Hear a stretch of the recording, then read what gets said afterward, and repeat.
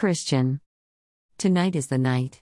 Vanessa may have thought that she was just going to ride off into the sunset without me, but I'm literally in control of everything she and TJ has right now. If I make one phone call, TJ is jobless, and if I decide to pull my shares out of Vanessa's little clothing line, then she's doomed. She should have done a little more research on her investors. I have all types of businesses, and I have thousands of employees worldwide.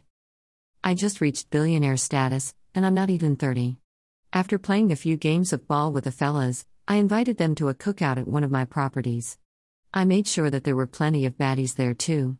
I even paid a couple of them to show TJ an especially good time.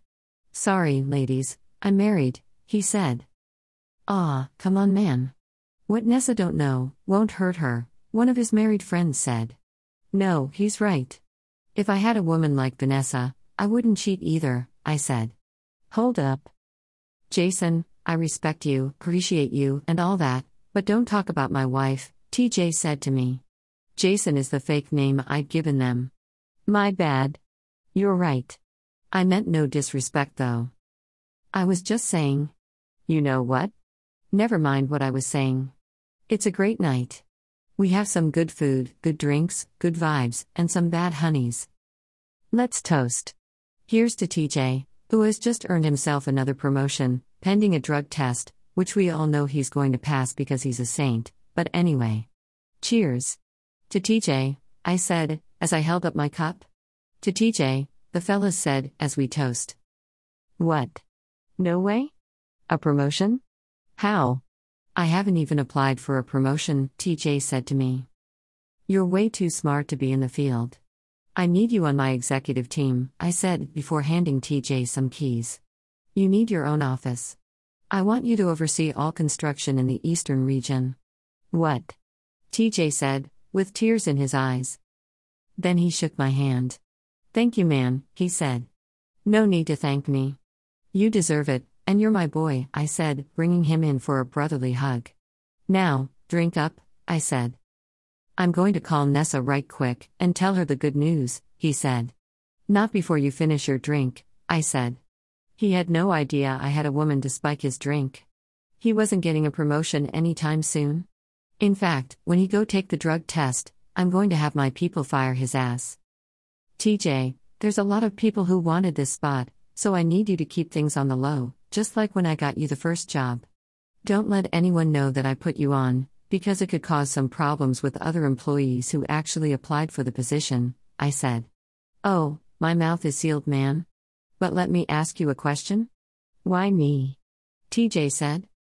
You have potential, and I believe in you, brother, I said. I didn't lie about him having potential, and I did believe that given the right opportunity, he could go far in life. But not this life. Maybe the next one.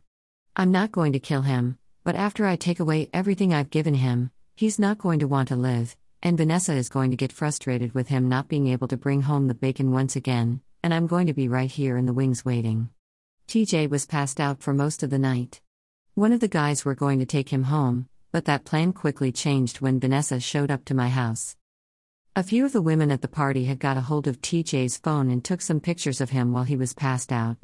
They tried to use his phone to take pictures of me for the gram.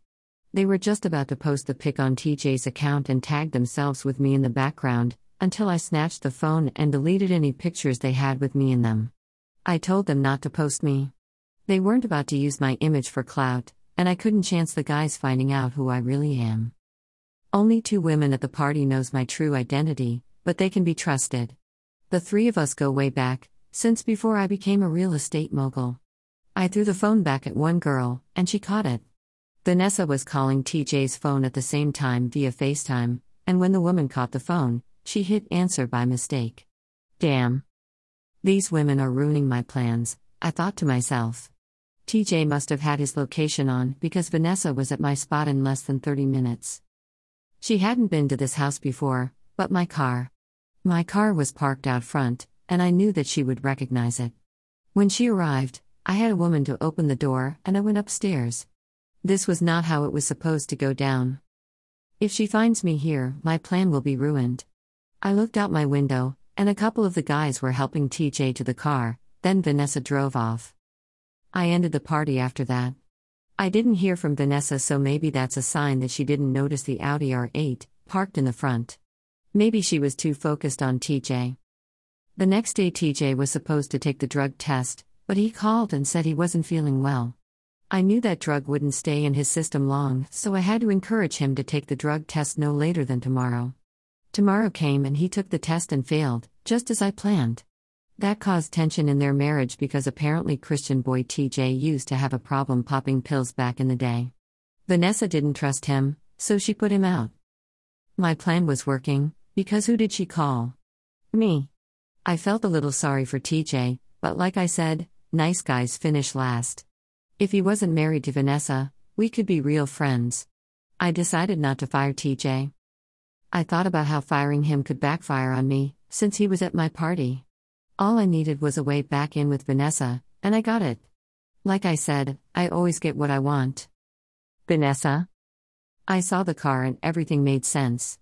Even though my heart dropped when I saw it, I had to pretend as if I didn't.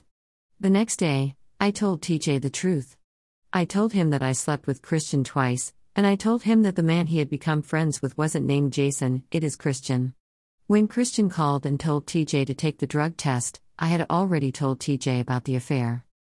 TJ was hurt, and he said that he needed time to himself. I told him that I believed he was in danger, but he told me not to worry about him. I promised TJ that I would fix this mess. The only way for me to fix it is to play the position Christian wants me to play. I knew that he was trying to destroy my family, but I had to keep him close. They say, keep your friends close and your enemies closer, and that's exactly what I did. I was afraid of what might happen if TJ confronted Christian, but he never did. He went to work and he hung out with Christian as usual. He still wasn't talking to me, but one of his friend's wife told me everything that was going on. None of them knew about the affair or who Christian really is. Everyone thinks I kicked TJ out because he was on drugs. There were also rumors of him having a threesome at the party, but that isn't true. TJ has been many things, but one thing he's never been is a cheater. TJ didn't fight to clear his name. He just let people think what they wanted. He's never been the type to worry about what people think, but I couldn't imagine how he must have felt with all the horrible rumors floating around about him, when in reality all the dirt was on me. Even in the midst of what I'd done to him, he was still protecting me. I was worried about him though. He was a little too calm about all of this. I know that he has a strong relationship with God, but he's human, and we all have a breaking point. I didn't want TJ to keep everything bottled inside and later explode by doing something he'll later regret. I called him every day, but he never returned my calls. I couldn't blame him for not wanting to talk to me. I wouldn't blame him if he never forgives me. I just want to know he's okay. I have to fix this. But how can I make things right? If TJ knew that I was hanging out with Christian, he'd divorce me for sure. I wasn't having sex with Christian though. I was only telling him what he wanted to hear, and that is, I'm done with TJ. That's a lie though. I'll never leave my husband. One night I had fallen asleep over at Christian's place. I got up in the middle of the night while he was asleep and I went snooping around. I didn't know exactly what I was looking for, but I was looking anyway. In one of his desk drawers were some papers. C.J. and Smith Investors. These are my investors, I thought to myself. Inside the folder were copies of my agreement. There were also pictures of me and TJ and our son in various places. This narcissistic lunatic, I said. The rain was pouring outside. Lightning began to strike and there was a loud thunder. I left Christian's office, put the folder in my purse, and hurried back to his room. But he wasn't there. I turned around in the doorway, and there he was. I almost jumped out of my skin. Oh my goodness. You scared me, I said. I'm sorry. I was looking for you. Come back to bed, he said.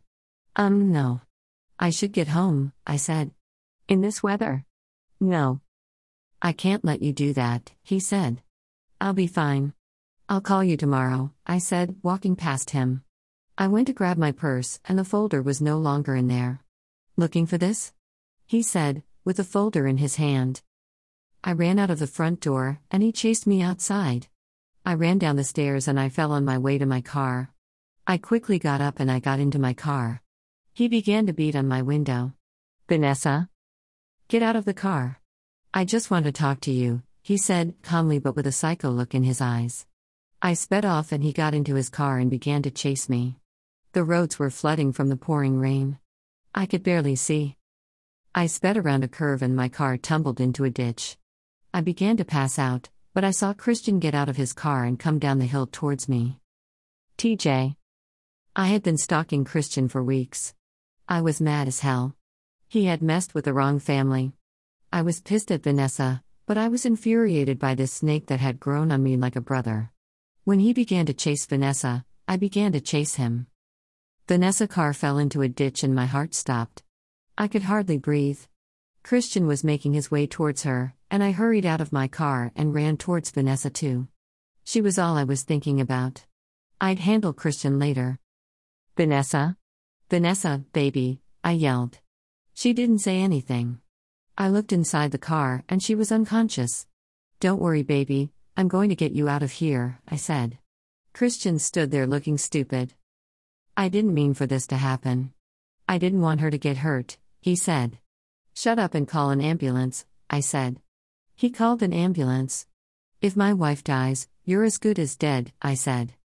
I managed to get the door open, but the car was smashed in the front, and her leg was stuck. Her head was bleeding and I was sure that she was gone.